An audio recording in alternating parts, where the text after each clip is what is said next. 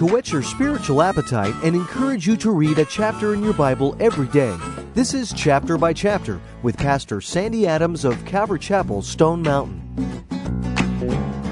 In John chapter 7, Jesus teaches that His doctrine is not for dissecting, but for obeying. It's the willing heart, not the inquisitive mind, that ultimately understands His point.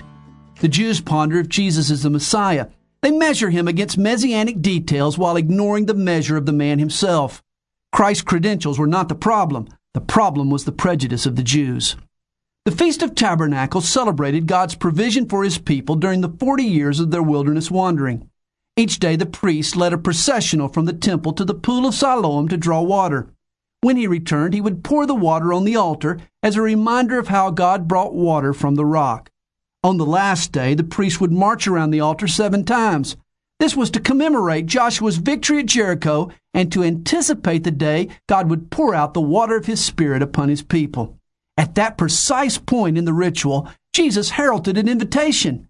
If your soul thirsts, if you long for a victory over sin, if you desire the power of the Spirit, come to me and drink. He grants to those who do an experience of spiritual life as refreshing and powerful as a raging river. Do you need this power in your life? The priest offered a ritual, but Jesus can make it a reality. This is Chapter by Chapter, and each day at this time, Pastor Sandy Adams will summarize for you a chapter in God's Word.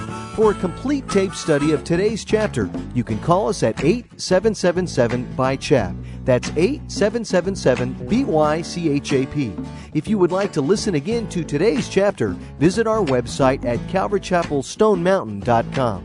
Thanks for listening.